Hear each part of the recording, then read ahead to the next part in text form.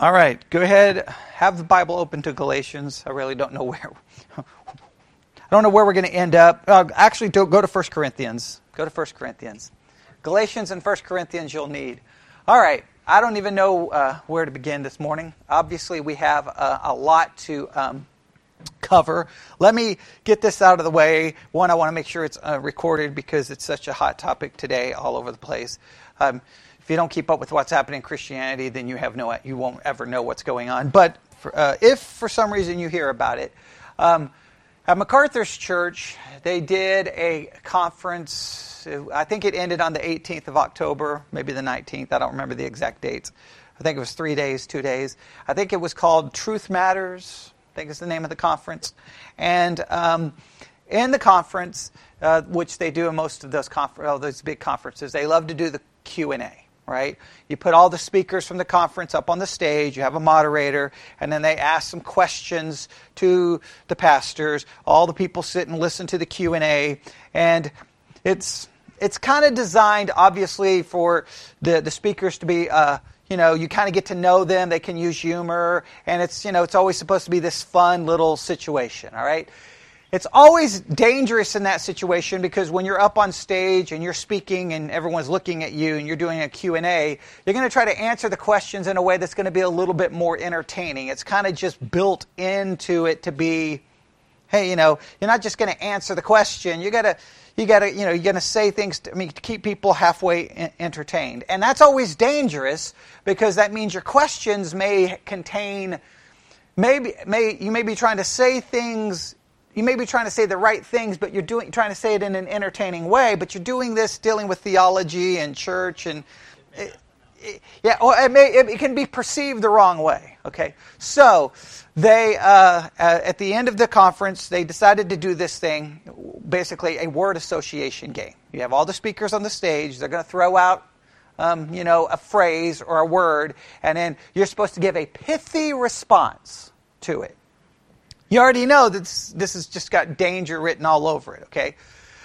So the first statement made was Beth Moore, okay? Now, immediately, from the outside looking in, it's always easy to fix it from the outside, right? What should have been said is, wait a minute, if we're going to do this Q&A and we're going to do this little word association game, don't throw out another person's name, right? Because whatever is going to be said, it's going to come across as slanderous. It's not going to be good. And I understand that, like, if I'm on the stage playing this game and they say Beth Moore, my first words are not going to be very nice. Okay, I'm going to probably say heretic, who knows what, right? And again, that there may be truth in that, but it comes across more as just we're all here talking about this person instead of me teaching about what this person teaches. It's just set up for failure, right? So MacArthur is the first to respond. All right, and his response was 2 words: go home. Which now has exploded all over the place and everyone's ticked off. Because it makes it sound like he's telling the woman, go home, right? Hey, for the woman, just go home and be quiet, go to the kitchen, cook something, just you don't have a place at the table, just be quiet. All right? And so, of course, people are accusing him of misogyny and all the other... Because 2019, you know how that statement is going to be made. The president of the Southern Baptist Convention, then he responds on Twitter saying, well, Beth Moore's invited to my house, right? Okay, so he's the good guy, MacArthur's the bad guy, and it all just blows up. The thing is, and the audio's going around, it's about a 7-minute clip because the other men respond and then he come back. Now MacArthur does try to expand a little bit, and that part's being forgotten. They're just remembering his first 2 words, go home. Which of course, that he's speaking of a woman, how it's being perceived, it's being perceived. And obviously that's not... I know what he meant. Basically what he means is, look, her theology is bad. She shouldn't be preaching to men. She should go home. I don't think he's viewing it from a, go to the kitchen kind of situation. I don't think he probably meant it that way. But that's the problem with the Q&A little game. Hey, we're going to do word association. Nothing could possibly go wrong. And we're going to throw out the name of a person. Nothing could go wrong, right? And of course, everyone in the pew there, everybody's laughing, and it's all wonderful. And he gets an applause, and everybody applauds, and it just comes across as wrong. So if you hear about it, that's what occurred. You know, obviously, I think Beth Moore is basically a heretic. I believe she shouldn't be preaching to men. I believe that's in the Bible. I just believe that that's the wrong way to handle it. If they handle it, it's like, oh, okay, I'm not going to give you a pithy response. I'm not going to take your bait. We want to have an in-depth discussion about Beth Moore's theology and her practice preaching before men. We can, but I'm not going to take the bait. But if I would have been sitting there, I would have taken the bait. I would have taken the bait because you know. And then once everyone starts applauding, it just feeds it. It just feeds into it. So just keep that in mind if you need to know. And well, I may be posting something on the. If I get the audio, I may post the whole audio on the app so that you can hear it for yourself. If you hear everyone talking about it, because it's such a thing now. All right, so got that out of the way. I want to at least get that on recording because I'll have people asking me my opinion on it. All right. I don't even know where to start other than this. We still have a long ways to go in trying to fix this problem. So let's first summarize the problem. We have it all started in Romans 2:6. And Romans 2:6 teaches us what? Very controversial truth. God judges us according to our deeds, according to our works. And so we took that verse and we compared it with the other teaching of the Bible, and we summarized the conflict that arises in what way? That we're justified by faith, but we're going to be judged according to our works. How does this make any sense? How do we reconcile this? We talked about it, and then we decided, I decided to pull up one of the 4 Views books that gives us 4 different views on trying to resolve this problem. The first view is very simple. Christians will be judged according to their works, not at the final judgment, but at the rewards judgment. This first view, it works so well because we have at least a judgment according to works, but what do we preserve? We preserve that we're saved by grace alone, through faith alone, because of Christ alone. We can preserve the two. It works. The only problem is there's some verses that it just, we can't get all of those judgments out of rewards judgment because some of those verses don't fit. All right, so we won't go back through all of that because we've talked about it. Then we moved on to view number 2. View number 2 is justification apart from and by works. All right? This one basically says that we are justified by works, but we're justified by works in what way? We're justified by works in the sense that works are the evidence of our justification. Now stop right there. The first major problem with this view is you have to change the definition of justification. And what we have discovered now is that really what this is going to come down to is this. How do you define justification? Remember in our view of eschatology, what we ultimately came down to is it was a hermeneutical problem. This is a definition problem.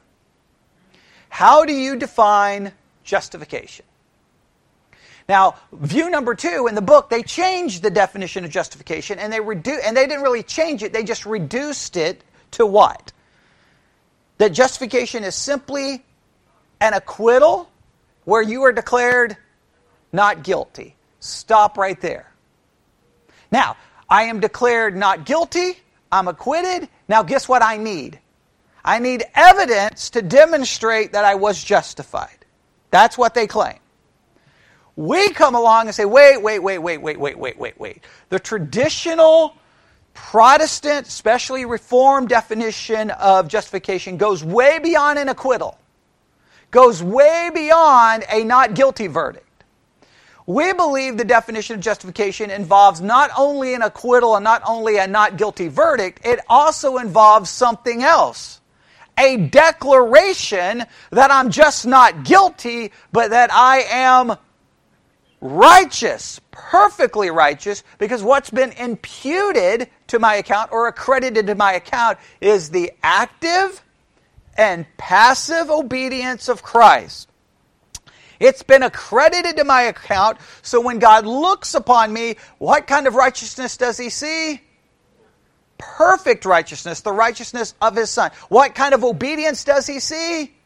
Perfect obedience. Therefore, do I need evidence to prove my justification? The only evidence I need is the life and obedience and death and resurrection of Jesus Christ. I can't add to that.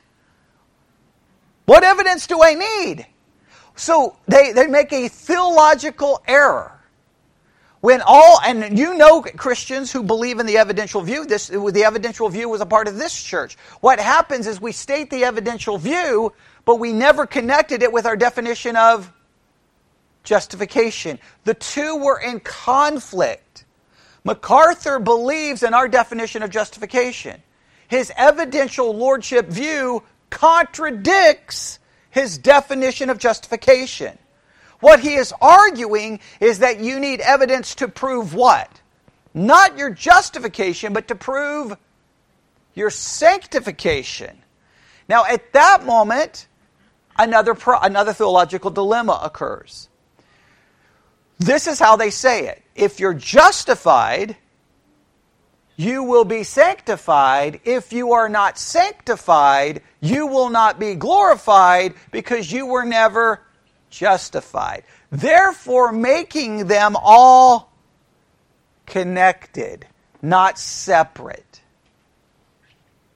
Now, the book does not argue. The book argues that this is proof of justification, but it cannot be proof of justification if our definition of justification is correct. Does everybody understand that?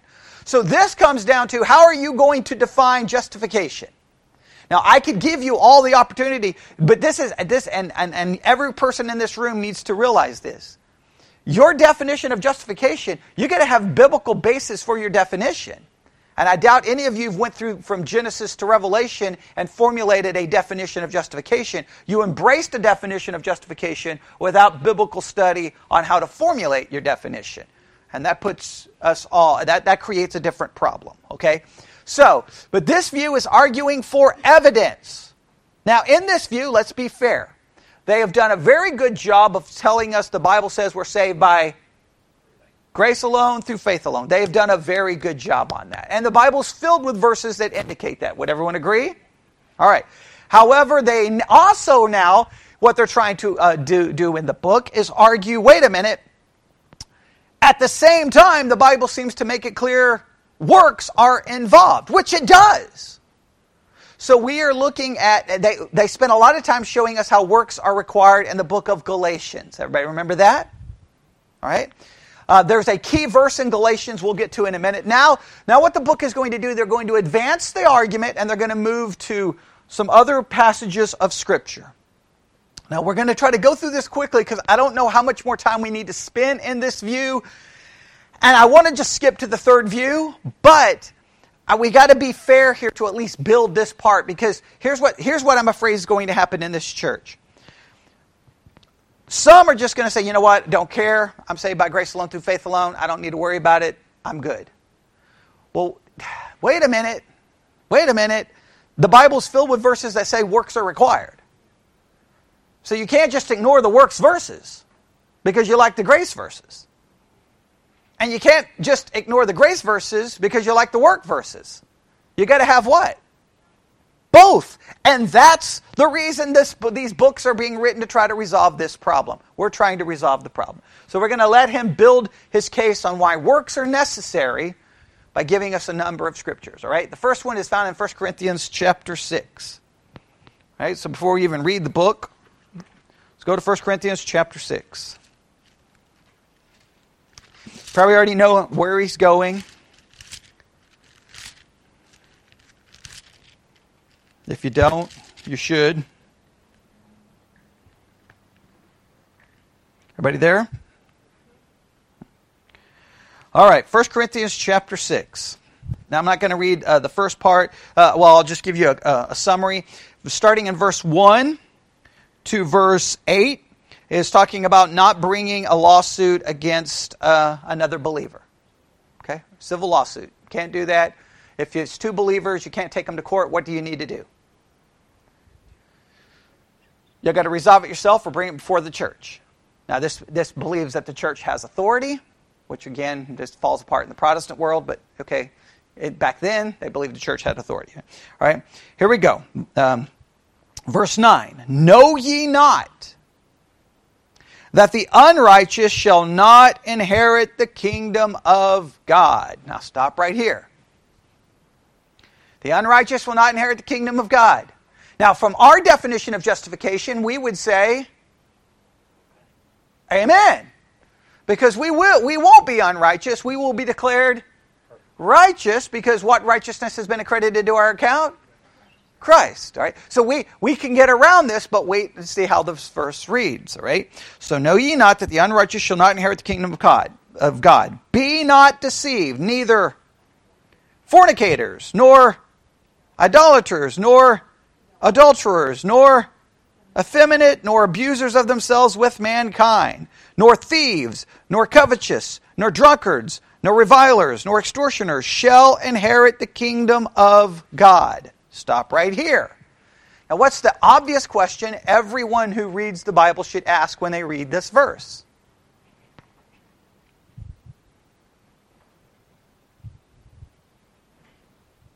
Okay, well, y'all read the Bible. When you read that verse, what questions do you ask? It's not a trick question. Do what? Woe is me. Okay, exactly. The question is, wait a minute. So does anyone commit one of these sins once? Are they excluded? Can you commit the sin and still be saved? Right? Is this a practice? Is it, like, how do you explain it? If you read it, it just says anyone who what? These things. However, the next verse seems to indicate that you can commit these things and be saved. Because what does the next verse say? And such were some of you, but ye are washed, ye are sanctified, ye are justified in the name of the Lord Jesus and by the Spirit of our God. Now stop right there. Okay. You see why this verse is critical. This seems to say that if you're lost, you are described as one of those things. If you're saved, you're no longer like those things. So therefore, if you're truly saved, you will be different. Making this an evidential argument. All right? Now, what is the problem with it? Saying it that way, everyone says amen to, right? Hey, see, if you're truly saved, you're going to be different. Everyone says amen. And then everyone goes home and have lunch at noon. Okay, well, wait a minute. I still got some questions. Right? Yes? What happens if you become saved? Now, let's go back through that list. Okay? Fornicator. Have you ever known any Christians to commit fornication? If we limit fornication just to premarital sex, just to sexual relationship before marriage, if we limit it there, I believe the Greek word's porneia there. I could be wrong. If it is porneia, it just means sexual immorality. Does the NIV use sexual immorality or fornicators?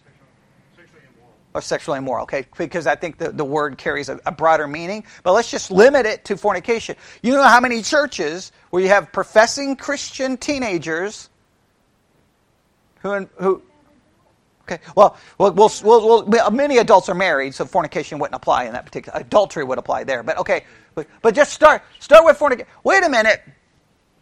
Does that mean they're lost? Now, this raises what questions? Lose your salvation? All right, okay, well, okay. Never had it in the first place? How does this work? Now, others will come back, and so what's the typical Protestant answer at this point? What's the typical Protestant answer to the question I'm asking? It's not speaking of a one-time act. It's speaking of a lifestyle. In other words, you cannot live as a fornicator and be saved. Well, that's reducing fornication to now what? An external act, not an internal act. Okay, wait a minute.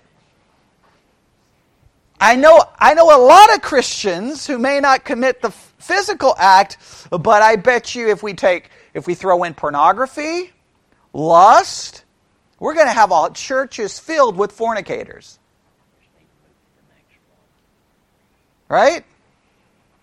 Sexual immorality would involve more than just premarital sex. It would involve all kinds of sexual immorality. Well, you look at the statistics of pornography used by people in the church.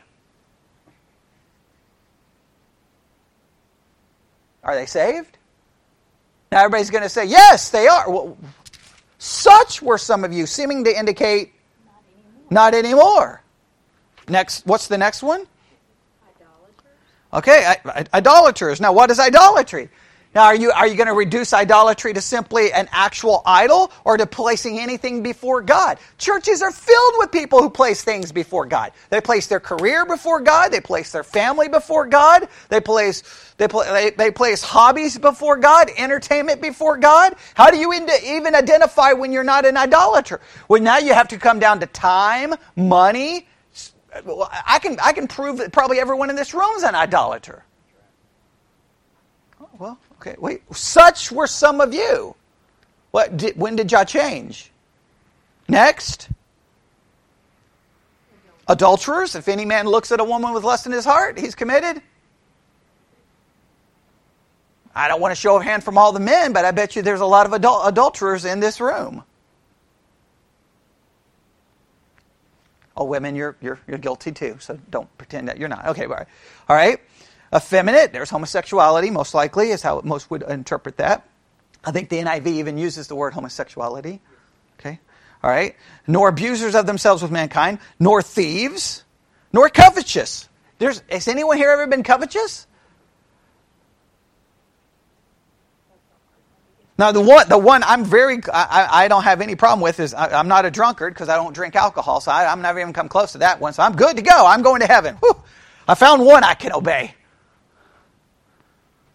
I can find one. Okay, all right.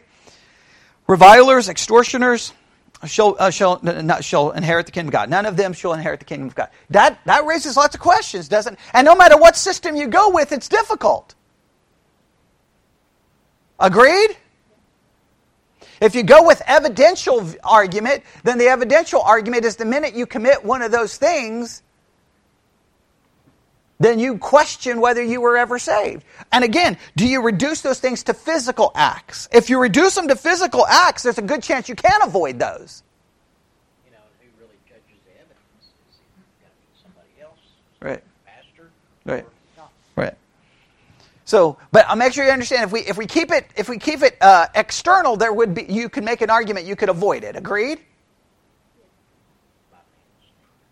If we just kept it, but if we go with what Jesus seems to say,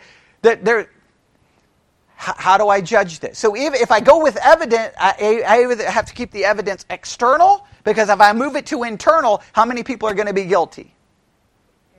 Everyone.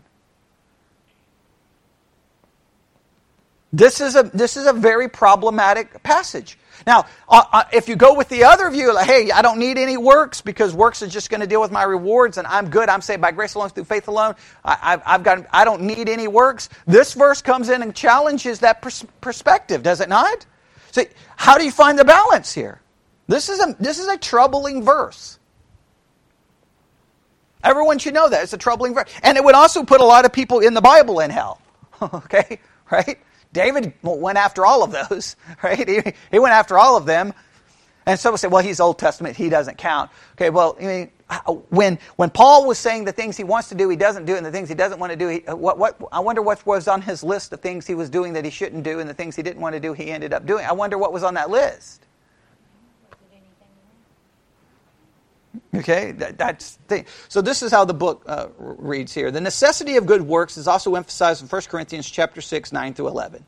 And chapter 6, 1 through 8, Paul addresses the problem with lawsuits in the congregation.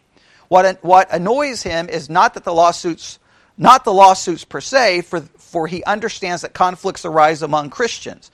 What he finds outrageous is that the believers called on unbelievers to resolve their problems, that they were unable to, fix the matter among themselves. Such behavior brings a stain on the gospel they proclaim and hence on the name of Christ. All right, fine, we got no problem with that. The believers should surrender their own rights, that they don't grumble about being wronged or defrauded.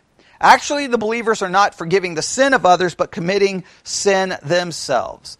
They wrong and defraud others, 1 Corinthians 6, 7 through 8. Now, the link between chapter 6, 7 through 8 and chapter 6, verse 9 is forged by the word unrighteous or wrongdoers. In 6, 9, and that's in chapter 6, verse 9. And Paul says, and don't you know that wrongdoers or unrighteous will not inherit the kingdom of God?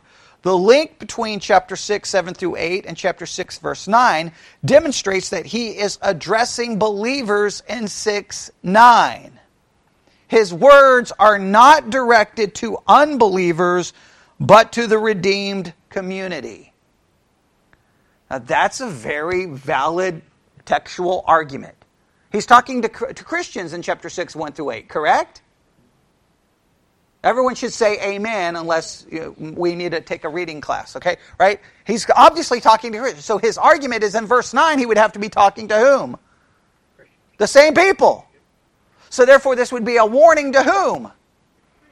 To Christians. Making an argument that what is necessary for your salvation? Works. That's the argument being made. The Corinthians' behavior in the matter of lawsuits was not trivial, for it showed a grasping and selfish spirit that does not accord with new life in Christ. Hence, Paul warns them that they are drifting into danger, for those who practice evil will not inherit the kingdom of God. Please note, he uses the word practice. So he's going to make an argument that this is a lifestyle. This is a lifestyle. Well, that sounds good. But what's required for something to be a lifestyle? I will argue everyone in this room has a lifestyle of sin. Now, it may not be a lifestyle of adultery, may not be a lifestyle of fornication, may not be a lifestyle of drunkenness, but I bet you have a lifestyle of idolatry. I bet you have a lifestyle, probably maybe even of covetousness. I know you have a lifestyle of sin. So is it just the sins listed here?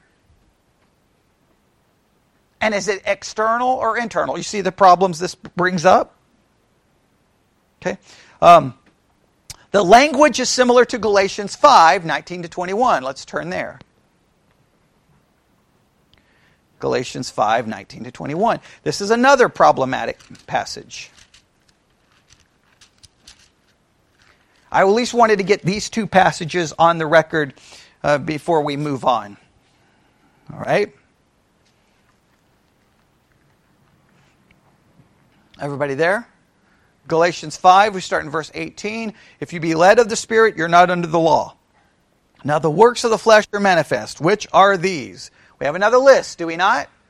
What's on the list? What's first? Adultery. Next? Fornication, uncleanliness, lasciviousness, idolatry, witchcraft, hatred, variance, emulations, wrath, strife, seditions, heresies, envying, murder, drunkenness, revelings, and such alike, of the which I tell you before, as I've told you in times past, that they that do such things shall not inherit the kingdom of God. We have another list.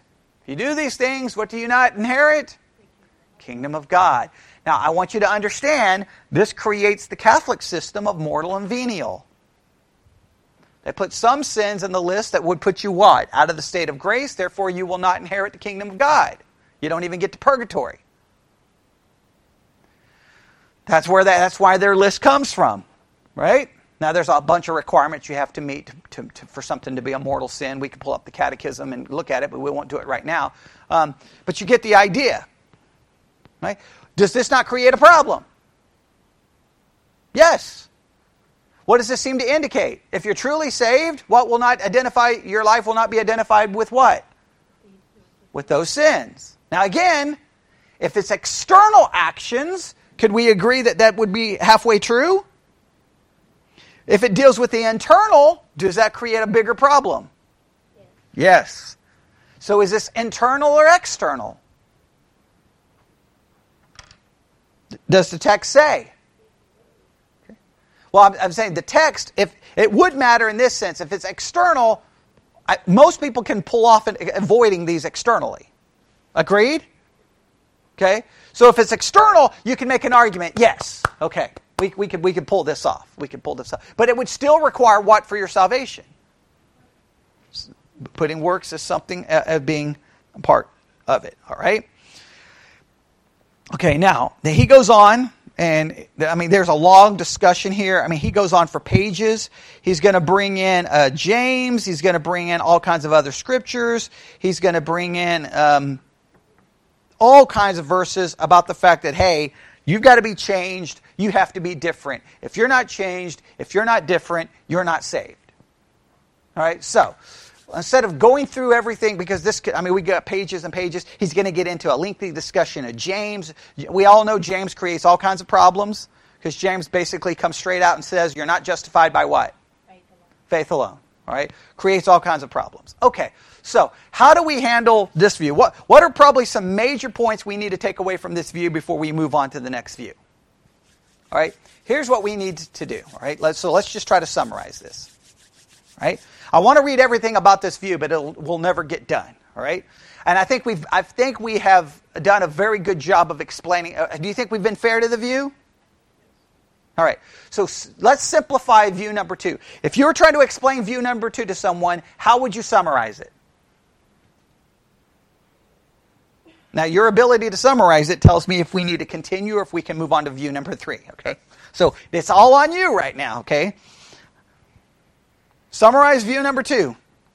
You're talking to someone about this problem and you're giving them 2 views. Everyone here can summarize view number 1, right? View number 1's easy to summarize, right? All right, now summarize view number 2 for me.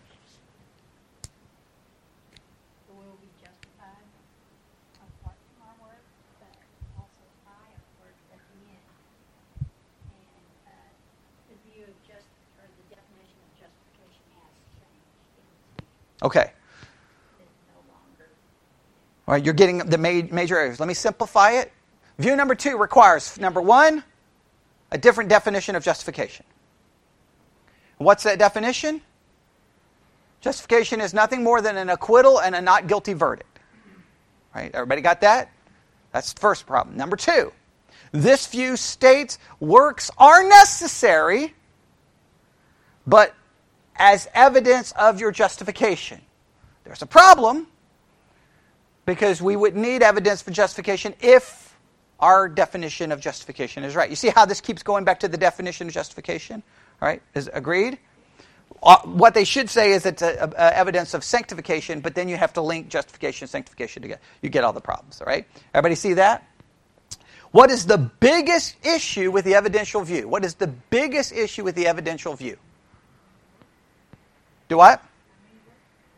Okay. How much evidence is required? That's just a great question. How many works are required? How much evidence does one need? Right?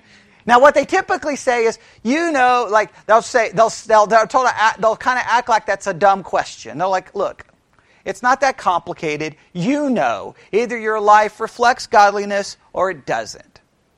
All right? But that's not an answer, is it? That's not really an answer, okay? Exactly. There you go. The biggest problem with this view is this view basically restricts evidence as being simply external actions, and your internal actions are basically excused or not considered that big a deal. In fact, this is how this view works. External actions equal mortal sin. Internal actions equal venial sin.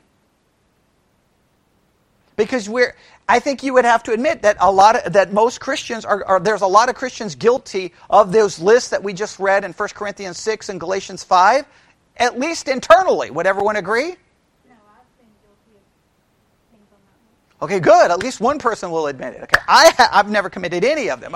Okay, we've all have. Okay, right. So that's that. You see, but you see why you have to reduce it to an external act? That's a problem. Simply put, view number 2 is, hey, when you die, this is how it's going to work. Bobby, you're saved by grace alone, through faith alone, because of Christ alone. Amen. Now, we need the evidence to prove you were. So he's going to judge your works. And guess what? If his works don't match up to his profession, he goes to hell. Now, can anybody think of a verse that creates major problems for this? There's one passage that we said is one of the most troubling passages in all the Bible. Sarah's brought it up multiple times. Okay. Okay. No, Matthew. Yes. What happens in Matthew 7? Go to Matthew 7 and find the passage about the judgment. This passage is the one. Remember, this one causes problems. This one causes problems for every view.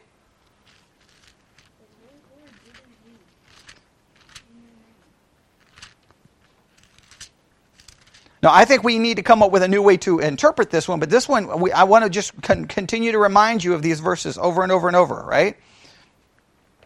Matthew 7:21.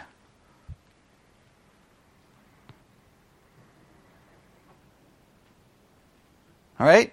Now, Matthew 7:21, verse 21 creates enough problems on its own, even before we put it in its broader context. Verse 21, not everyone that saith unto me, Lord, Lord, shall enter into the kingdom of heaven, but he that doeth the will of my Father which is in heaven. Now stop right here. This one creates already a problem for the free grace view. Hey, I just got to believe in Jesus. I don't need to do anything. Verse 21 creates some problems, doesn't it? Yes. It's not those who say Lord that gets into heaven. Those who do what? Do the will of the Father. Well, wait a minute. I only get to heaven if I do the will of God? Would everyone agree that's a problem? Yeah. Huh? Verse 22. However, verse 22 creates a problem for verse 21, does it not? Many will say to me in that day, Lord, Lord. Now stop right there. What does that indicate?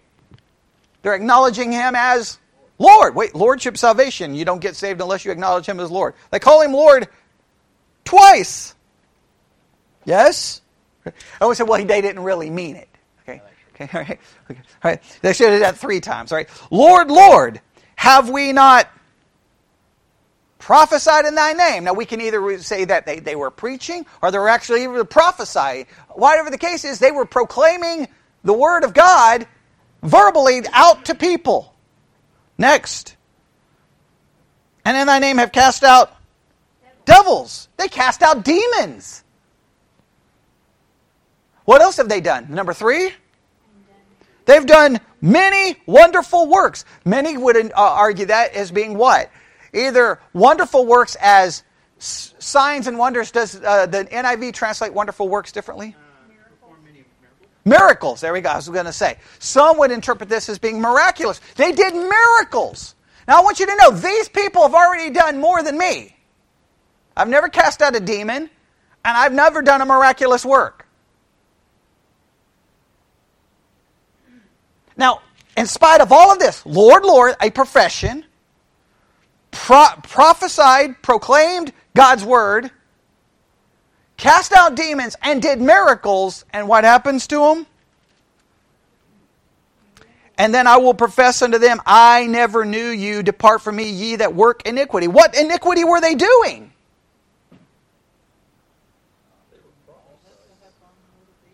Do what? Okay, now if we're going to start judging their motivation, none of us are saved. Okay, yeah. Now I was getting ready to say, I think that's the only way to deal with this verse. This verse is just this blows up every theory, right? Oh, okay, all right, yeah. Well, I wonder where he got that from. Okay, I don't know. He didn't have the right. What does that mean? Right. So I guess that's a requirement for salvation.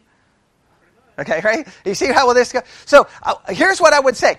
I want to make sure everyone understands. Do you see how this verse breaks every view? If you're over here and you're like, I don't need any works, I don't need to do anything, I just need to believe in Jesus. Does Matthew 7 support your view? Everyone should say no, because it doesn't.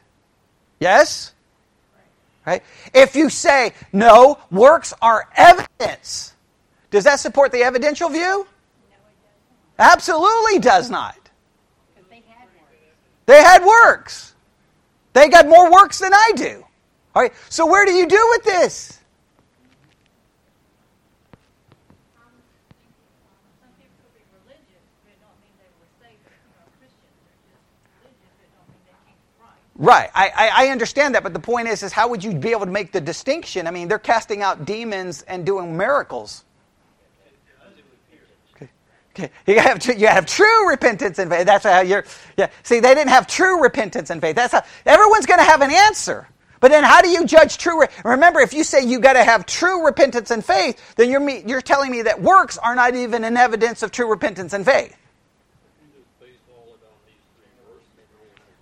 Yeah. If you base it on these 3 verses, no view works. You understand? No view can get around these verses. So then, what do we do with these verses? But how would you know you have a true profession? Casting out demons and doing miracles is not even enough proof.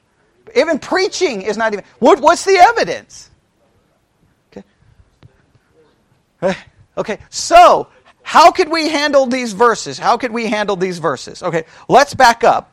I'm just going to offer on the spot. This is impromptu. Wasn't even prepared to do this. So I'm just going to throw out some ideas and see. All right? This is impromptu on the spot. So those listening online, don't write any notes. Here, y'all write notes because we write everything in pencil because we can erase it whenever. Okay, all right. But online they'll be quoting me on this. Okay, but I want us to think this through because I want you to agree. This verse, if you're going to teach the evidential view, this verse goes against the evidential view. If you're going to argue with me, all I got to do is believe in Jesus, this doesn't work. Calling him Lord, Lord, and you're like, well, they didn't really believe in Jesus. How do you know? They're saying Lord, Lord, and they're doing things. There's a lot of Christians who say Lord, Lord, and never do anything. Yes? Okay, so what can we do? Well, back up. All right? Okay, if we start in chapter 7, verse 1, what does the chapter begin with? Now, I don't have any commentaries in front of me. This is what we're going to do. We're going to do a little hermeneutics, but we're just going to use hermeneutics by doing basic. We're going to just try to do observation, right? We're going to do observation, and then we'll try to move to some kind of interpretation, all right? So, what do we need to do? We need to observe what's in this text. All right, here we go. First, chapter 7, verse 1 begins with what? A discussion on what subject? Judging. Yes? Would everyone agree? All right. What are we told to not do in verse 1? Judge not, lest you be judged. Okay. There's a prohibition being argued here about judging. Now, you got to be careful, right? And always remember this, because I hate Christians' use of this verse. If one of the twins comes up to me and says, Pastor, judge not, lest ye be judged, what did they just do? They just made a judgment that I'm judging. Shut up! Okay? You can't judge my judging, or you're violating what you just told me I'm doing. Okay? I can't stand when Christians judge not. Well, you just judged my judging, so you just violated the scripture you're quoting. How do people not understand that? It's like, man, the IQ level of it's right? That has nothing to do with religion. That just has thinking. Judge not. I just judged that you're judging. So, how about you learn to read and apply it to yourself? All right. So, obviously, we know this verse can't mean it just that way. So, what is he referring to? Well, let's go on. Judge not that ye be not judged. Now, remember, if I'm going to understand this, in fact, does it end in a period? It does in King James. Okay. So, but the point is, obviously, we can't just take this alone. Right. So we go on. For with what judgment ye judge, you shall be judged, and with what measure you made, it shall be measured to you again. All right? Let's simplify verse 2. What is verse 2 telling us? All right. So simple. The major argument here is, hey, don't judge, but it's really getting into how you judge, right? In other words, if I'm going to judge someone from a biblical perspective, the only thing I can judge according to is what? Scripture. And all I can do with Scripture is judge what? What's the only thing with Scripture that I can judge? External action. I can't judge anyone's heart, right? I mean, we know we couldn't. Everyone would have gotten David wrong, right? People would have been like, David's done. He's garbage. When we would all been wrong. So that tells us immediately I can only judge his external actions, and that's the standard I'm going to be judged by. All right. Okay. No major problem. Verse 3. And why beholdest thou the mote that is in thy brother's eye, but considerest not the beam that is in thine own eye? All right, what does verse 3 emphasize? Take care of yourself first. Worry about yourself first. Okay, that's okay. Yeah, judge yourself. You want to judge. You want to start judging. Judge yourself, right? Or how wilt thou say to thy brother, let me pull out thy mote out of thine eye, and behold, a beam is thine own eye? Thou hypocrite, first cast out the beam out of thine own eye, then shalt thou see clearly to cast out the mote out of thy. Now please note, verse 5 is not saying I don't ever worry about anybody else. But what is it saying? I got to take care of myself first, then I can help someone else. It's placing the emphasis on me. Right? So far, so good? Right? Give not that which is holy unto the dogs. Now stop right here. Verse 6 literally requires judgment. Right? I got to figure out who the dogs are. I got to figure out who the dogs are. If I deem Joel the dog, then I'm not giving him any of the that which is holy unto him. Right? Neither cast your pearls before swine. I got to figure out who the dogs are. I figure out who the swine are. Right? Lest they trample them under their feet and turn again and rend you. Verse 6 demands judgment. To say the Bible says don't judge, verse 6 literally demands a judgment. Hey, I'm not going to waste my time trying to give these people God's word because basically they're nothing more than dogs and swine. I'm just made a judgment. All right? Ask and it shall be given you. Seek and you shall find. Knock and it shall be opened unto you. All right, this seems like a major change, does it not? We went from judgment, now we're talking about prayer. Right? For everyone that asketh receiveth, and he that seeketh findeth, and to him that knocketh it shall be opened. Or what man is there of you whom if his son ask bread, will give him a stone? Or if he ask a fish, will he give him a serpent?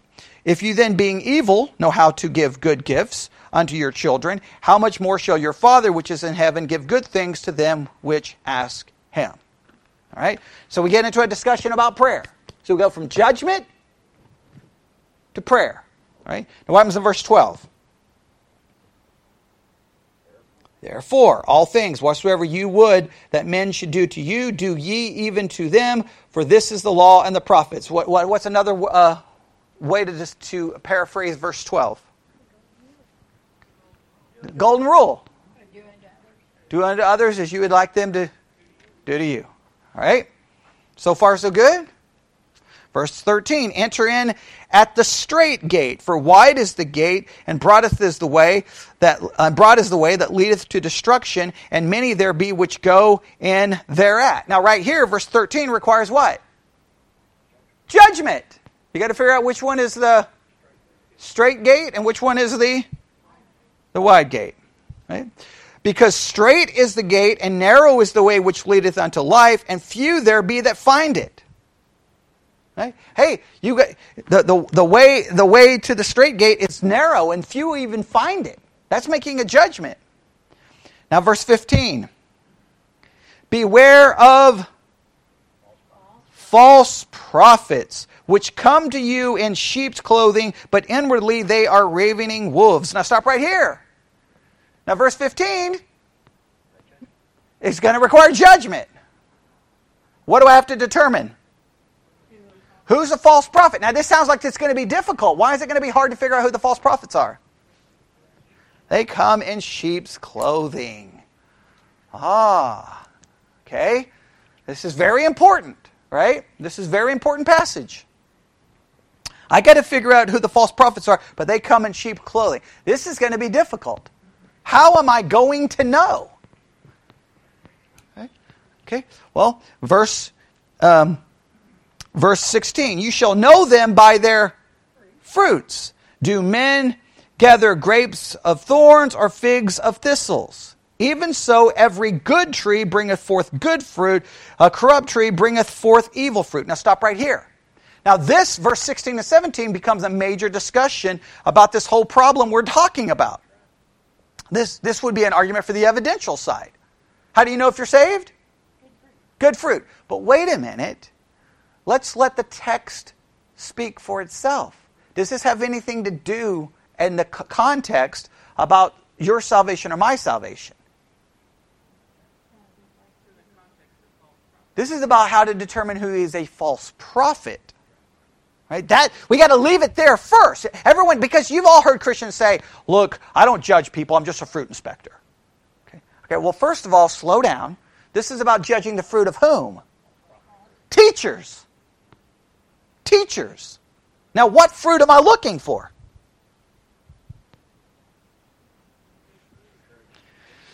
Right. Good or bad, but it doesn't really define what the fruit is? It hasn't yet. Would you agree? Yes? No? All right. Okay. Now, and then we'll go back on verse 17 just to put it back. Even so, every good tree bringeth forth good fruit, but a corrupt tree bringeth forth evil fruit. A good tree cannot bring forth evil fruit, but neither can a corrupt tree bring forth good fruit. Now, you got to stop right there because, see, right here, if you apply this to your life, you just see what just happened. If you're saved, you can only produce good fruit. Isn't that what verse 18 just said? Cannot.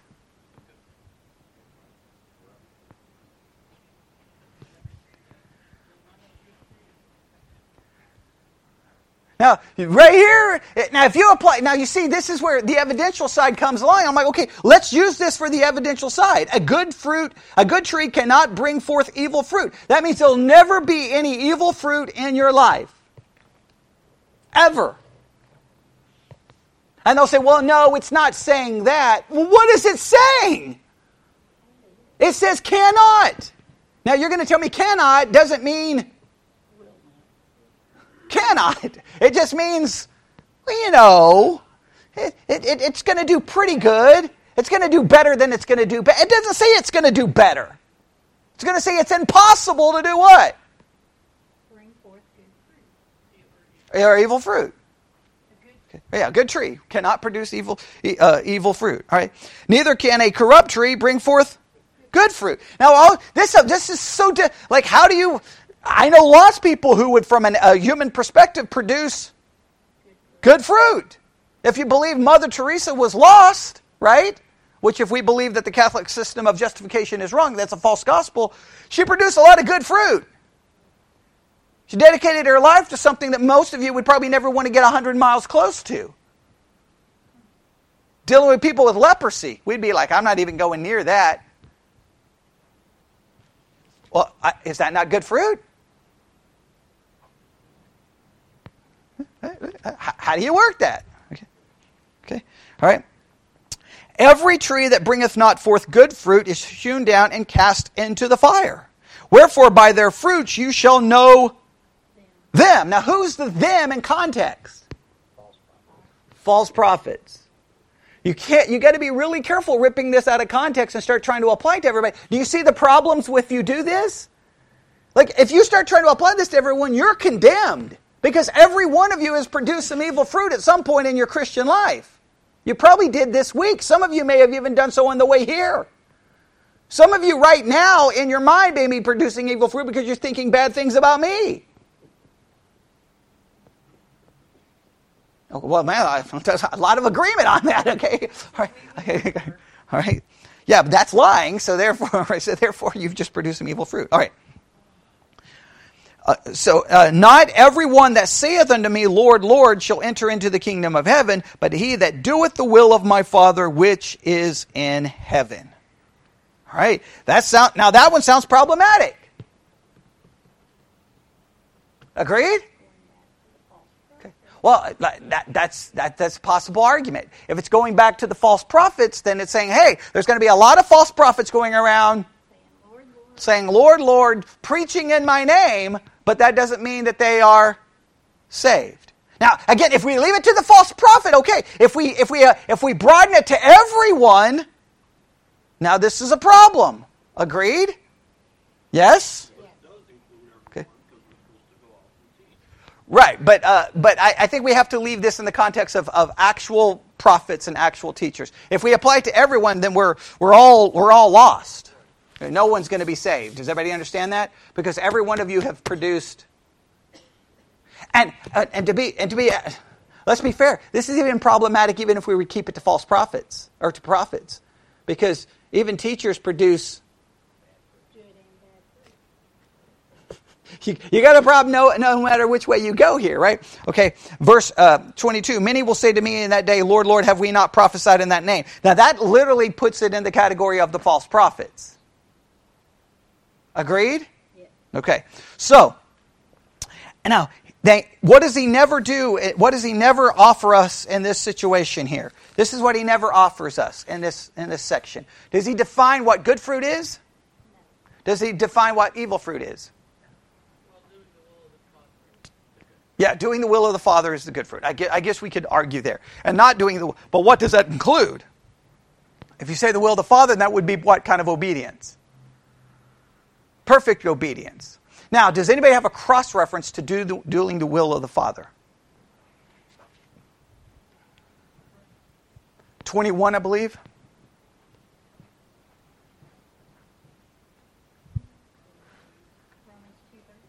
Okay, Romans 2:13. Look at your cross-references to see if you find anything that's helpful. Well, we'll stop right here because we're already out of time. We'll have to come back to this. This wasn't part of the plan, but this is critical because this is just a key verse, all right?